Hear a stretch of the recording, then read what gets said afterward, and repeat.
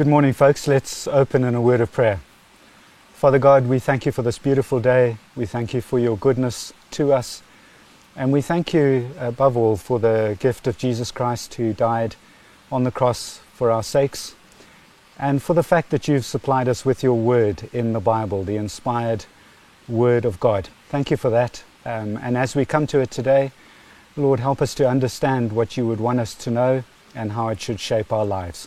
We ask these things in Jesus' name. Amen.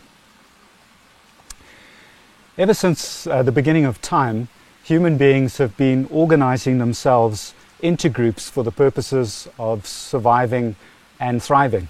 And this means that each member of the group is assigned a different responsibility depending on their gifts and their abilities. For example, a person skilled in hunting is given the responsibility of supplying meat for the rest of the group. Maybe someone else who's wise and experienced is appointed to help resolve disputes. And it seems that this capacity or inclination for organizing ourselves into groups is part of what it means to be human. We've been doing it ever since day one.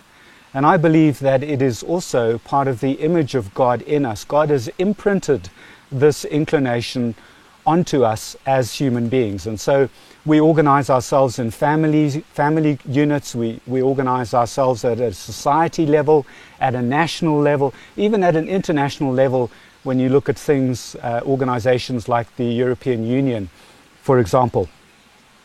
Now, for a social organization or group to work, there must be what we call representative authority.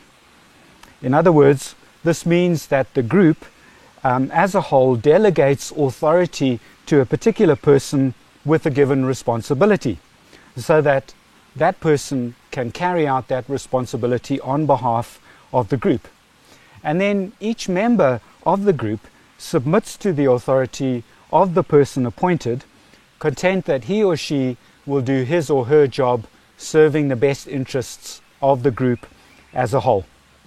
And this submission to representative authority is essential to the success of an organization or a group. Without it, there's chaos. For example, if a shareholder in a football club pitches up on a Thursday afternoon with a whistle dangling around his neck in order to coach the team, then there's going to be chaos, because that's not the responsibility that he's been assigned. However, this idea of representative authority will lead to problems when a person serves himself rather than the group. And I'm sure this sounds familiar to you, because here in Zimbabwe, representative authority has been abused to an extraordinary degree. And it's the same in South Africa as well. We live in a context where those who are given representative authority abuse it. They use it to serve themselves rather than the group. And as a result of this, we as Zimbabweans are very wary of submitting to any kind of human authority or of committing to membership in a group or an organization. We tend to hold back a little bit. Why would we want to put ourselves at the mercy of an organization which might let us down? It's much better, we tell ourselves, to make our own plans.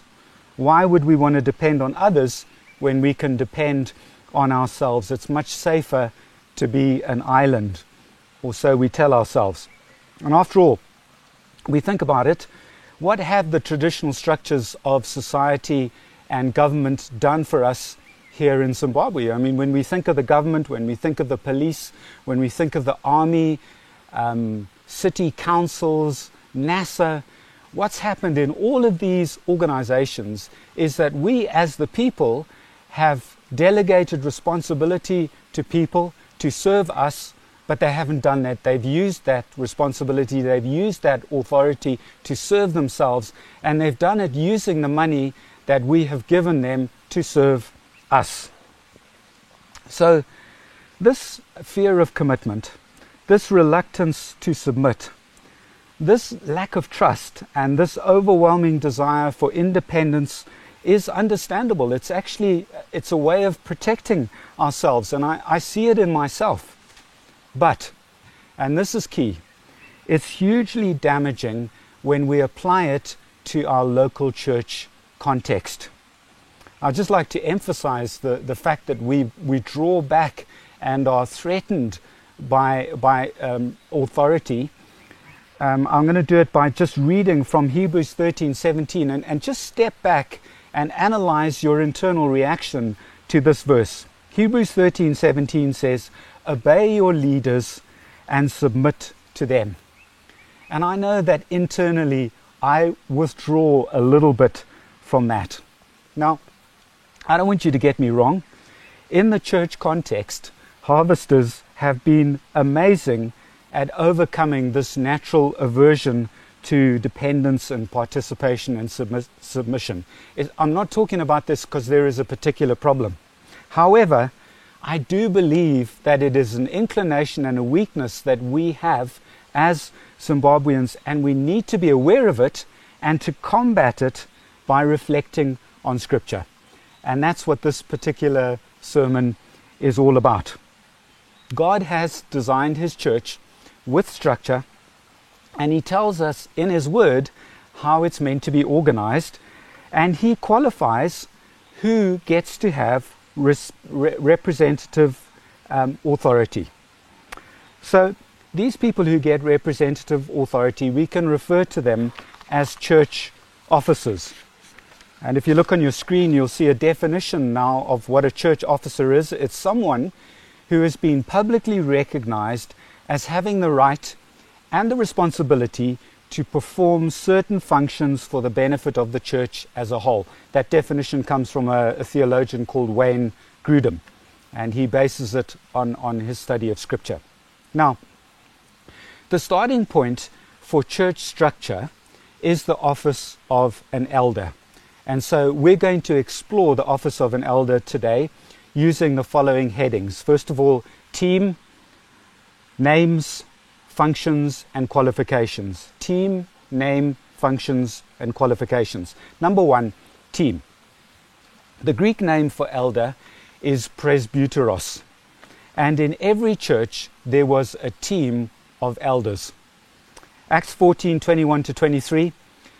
Paul and Barnabas have just completed their first missionary journey, and they're now coming back, retracing their path, going through all of the different churches that they have established on their first missionary trip. And what they're doing, verse 22, is they're strengthening the souls of the disciples, encouraging them to continue in the faith, and saying that through many tribulations we must enter the kingdom of God. How do they equip these churches to go through these tribulations? And remember that the tribulations we're experiencing today, we can expect them to increase in amplitude and frequency as the day of Christ approaches. How do they strengthen them? They appointed elders, presbyteros, for them in every church with prayer and fasting, and they committed to them to the Lord in whom they had believed. So part of the way that they equipped the church to deal with the trials and tribulations was by setting up church structures, strong, robust church structures.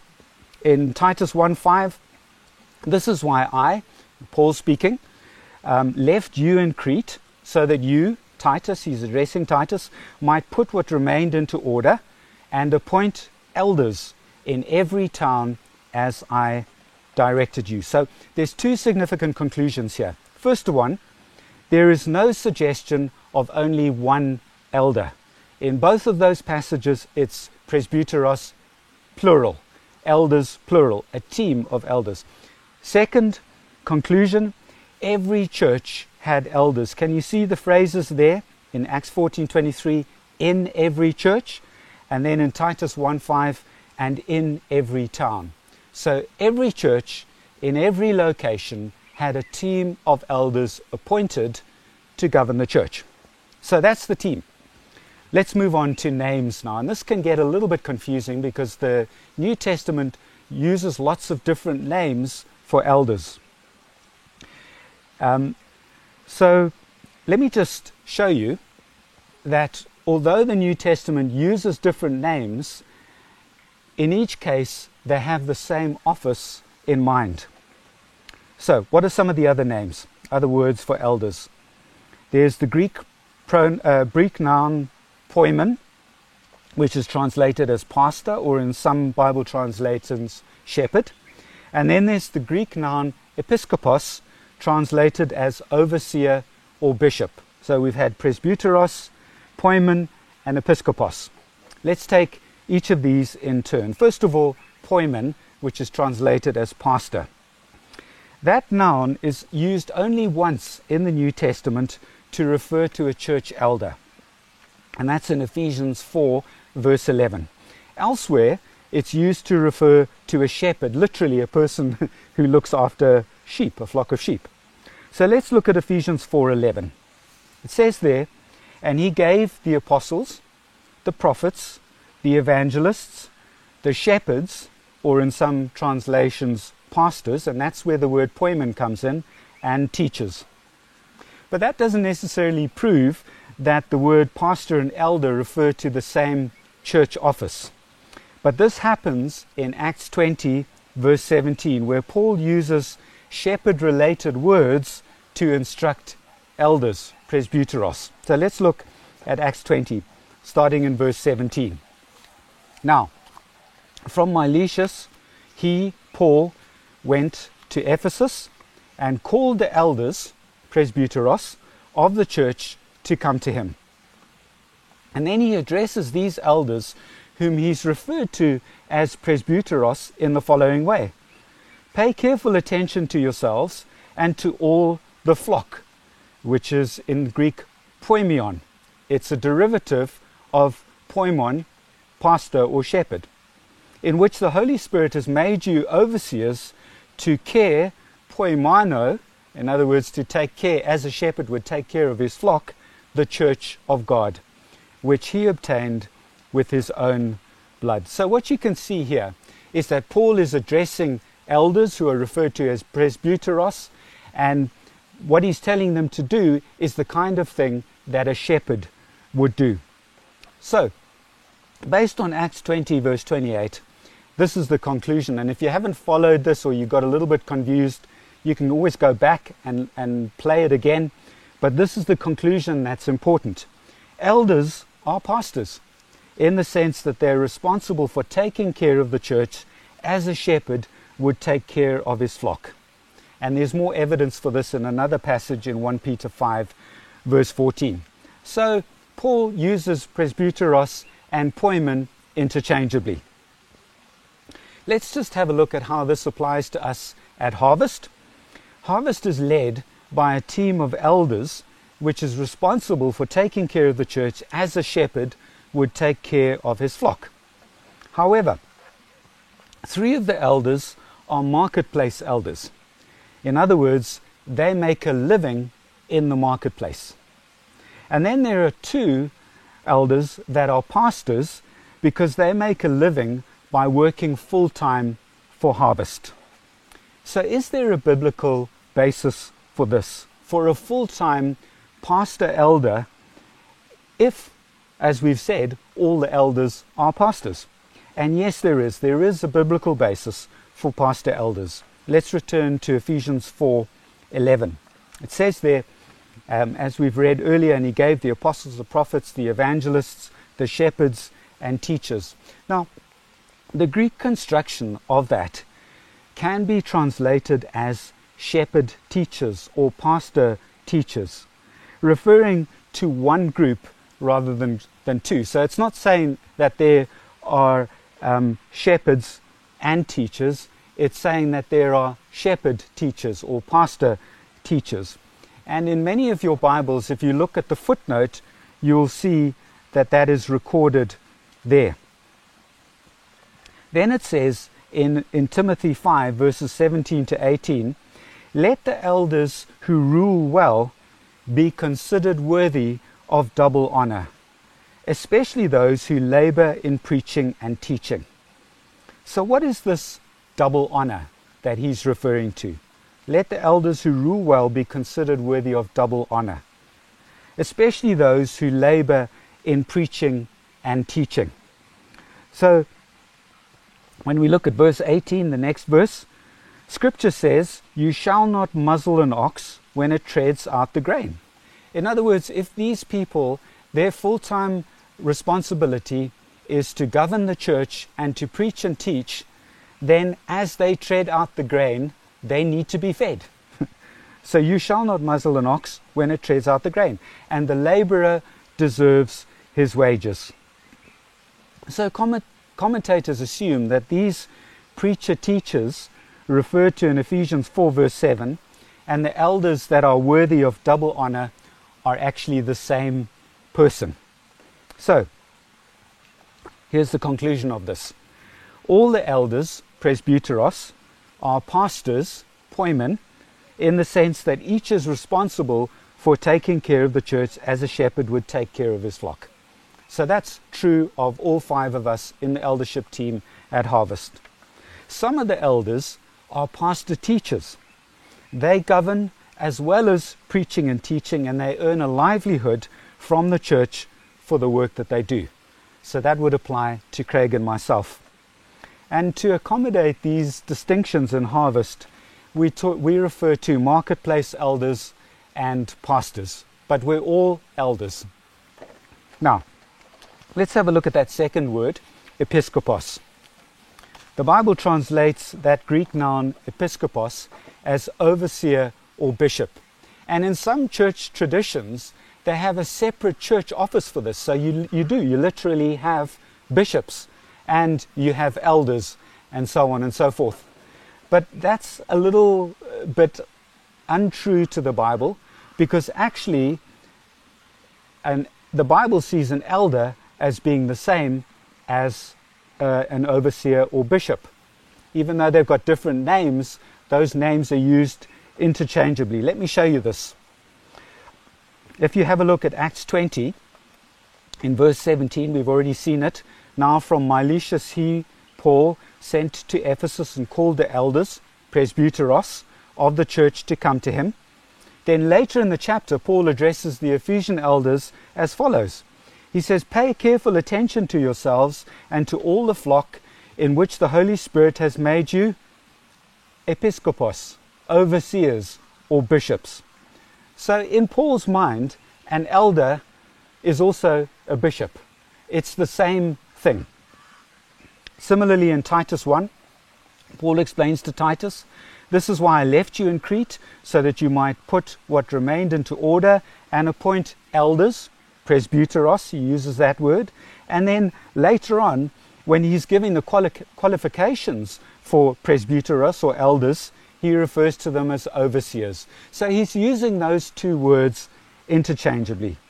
Elder, overseer, bishop, they're all different names for the same church office.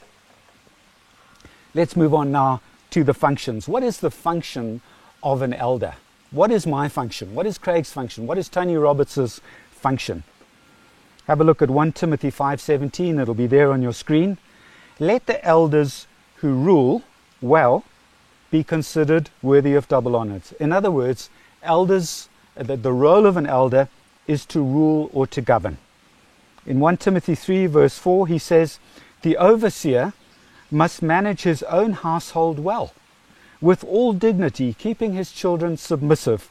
For if someone does not know how to manage his own household, how on earth will he care for God's church?" So there's this idea that an elder is there to manage the affairs of the church, to govern and to rule the affairs of the church in much the same way as a person would govern and rule and manage the affairs of a household, and needs to do it well. That's the first function. The second function is to protect. The whole point of the shepherd imagery is that a shepherd protects the sheep. He takes care of and he provides for the flock. Acts 20 verse 28 says, "Pay careful attention to yourselves and to all the flock in which the Holy Spirit has made you overseers, to care for the church." And the reason why we care for the church is because it belongs to God. And it's so precious to God because He purchased it with the blood of his Son, to care for the church of God, which he obtained with his own blood. Then in Hebrews 13:17 we read, "Obey your leaders and submit to them, for they are keeping watch over your souls as those who will give an account to God. Let them do this with joy and not with groaning, for that would be of no advantage to you." So to govern, to protect, and then to teach. We've already seen in Ephesians 4:11 that he gave apostles, prophets, evangelists, shepherds, and teachers. In 1 Timothy 5:17 it says, "Let the elders who rule well be considered worthy of double honor, especially those who labor in preaching and teaching." So remember that we've taken those two verses to mean that there are elders called pastors who make a living from both teaching and governing the church. And in our situation at Harvest, that's Craig and myself. But the other elders also need to be able to teach. Not that they all fall into that shepherd teaching category, but they are able to handle the Word of God well and in an accurate manner, and are able to correct others in the congregation if they're starting to go off track. We see evidence for that in 1 Timothy 3:2. He says, "Therefore an overseer must be above reproach, the husband of one wife, sober-minded, self-controlled, respectable, hospitable, able to teach."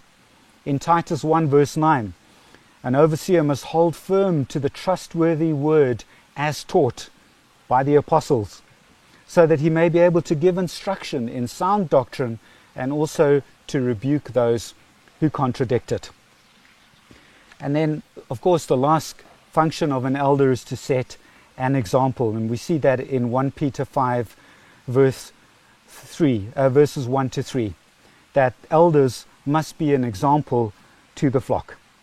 So let's just sum up the functions of an elder. It is to govern, it is to protect, it is to teach, and it is to set an example. And let's face it, folks, this is a pretty tall order.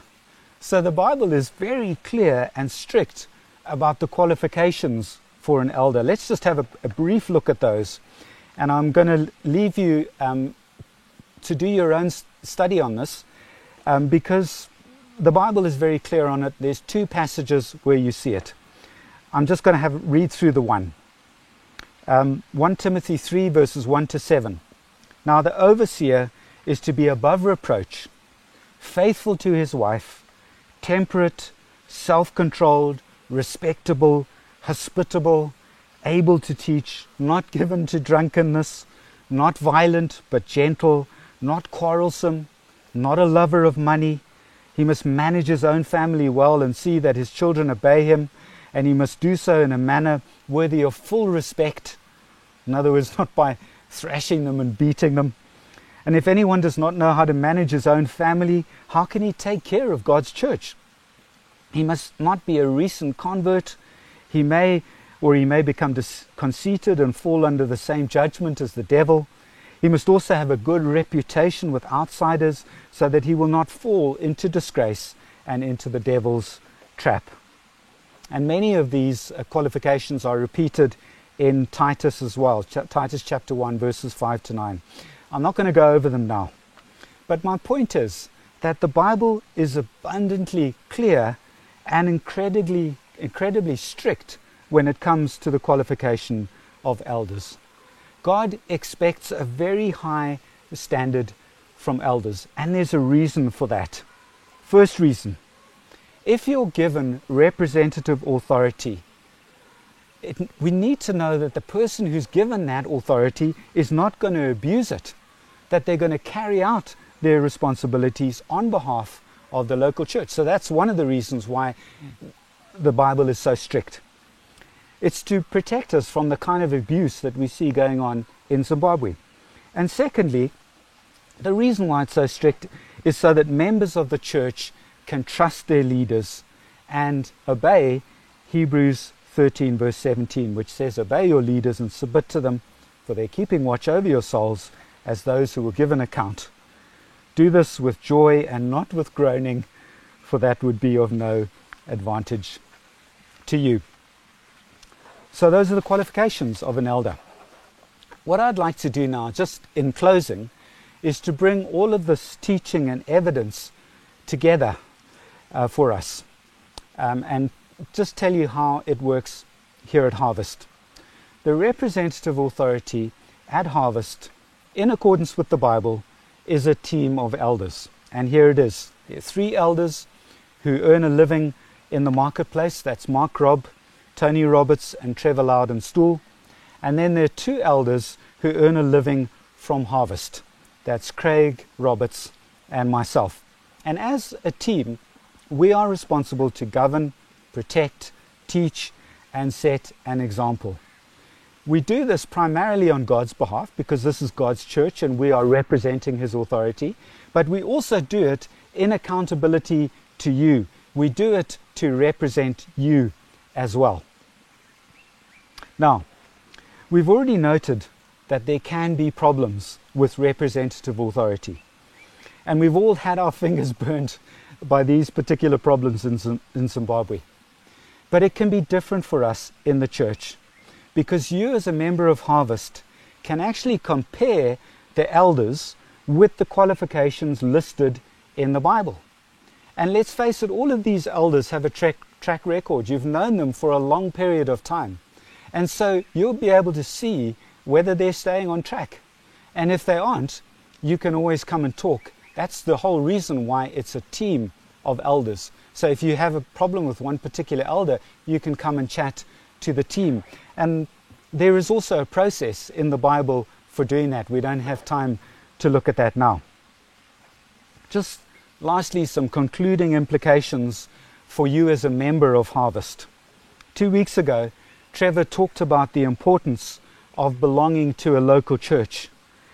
How do we actually show that we belong to a local church? And there's lots of different ways, but I'd just like to have a look at some that relate to what we've looked at today. The first way that you show that you belong to Harvest Church is by trusting and submitting to the eldership team. Are you able to trust and submit to the eldership team at Harvest? Secondly, by doing your best to keep up with all the sermons from the pastor teachers. Keeping up with them on a weekly basis. And then thirdly, by attending a weekly gathering of people that belong to Harvest, during which, amongst other things, you listen to a sermon. So that's how we know that we belong to this local church. It's because, we trust these leaders and we're prepared to submit to them. We recognize that God is providing for us through the pastor teachers at Harvest, so we listen to the teachings that they bring every week. And we attend a weekly gathering of harvesters. Now, up until recently, we were able to do that in our multi-site locations. At the moment, that's not possible. But that does mean that you can get together with a couple of other Christian folk from Harvest to listen to the teaching and to be a part of the local church in that way. It also means that if you belong to a group where the people in that group don't submit to the eldership at Harvest, and you're not listening to the weekly teaching, then don't see that group as a substitute for your local church gathering. It's okay, of course, to attend a group like that, but don't see it as a substitute. You need to make up for it by being a part of a local, weekly, regular Harvest Church meeting. Let's just close in a word of prayer. Father God, we thank you that you have made provision for us in these very difficult times that we find ourselves in by teaching us how to have a strong, robust church, local church that will provide for us, that will take care of us, that will empower us and enable us to fulfill your mission and to represent Christ as we should. And so, Father, I just want to commit each person that's listened to this word.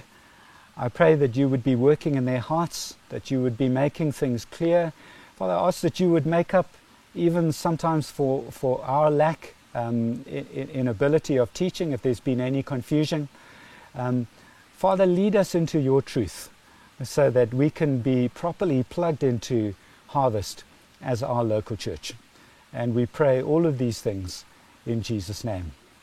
Amen. Thank you so much for joining us, and we look forward to spending time with you again in the near future. Goodbye for now.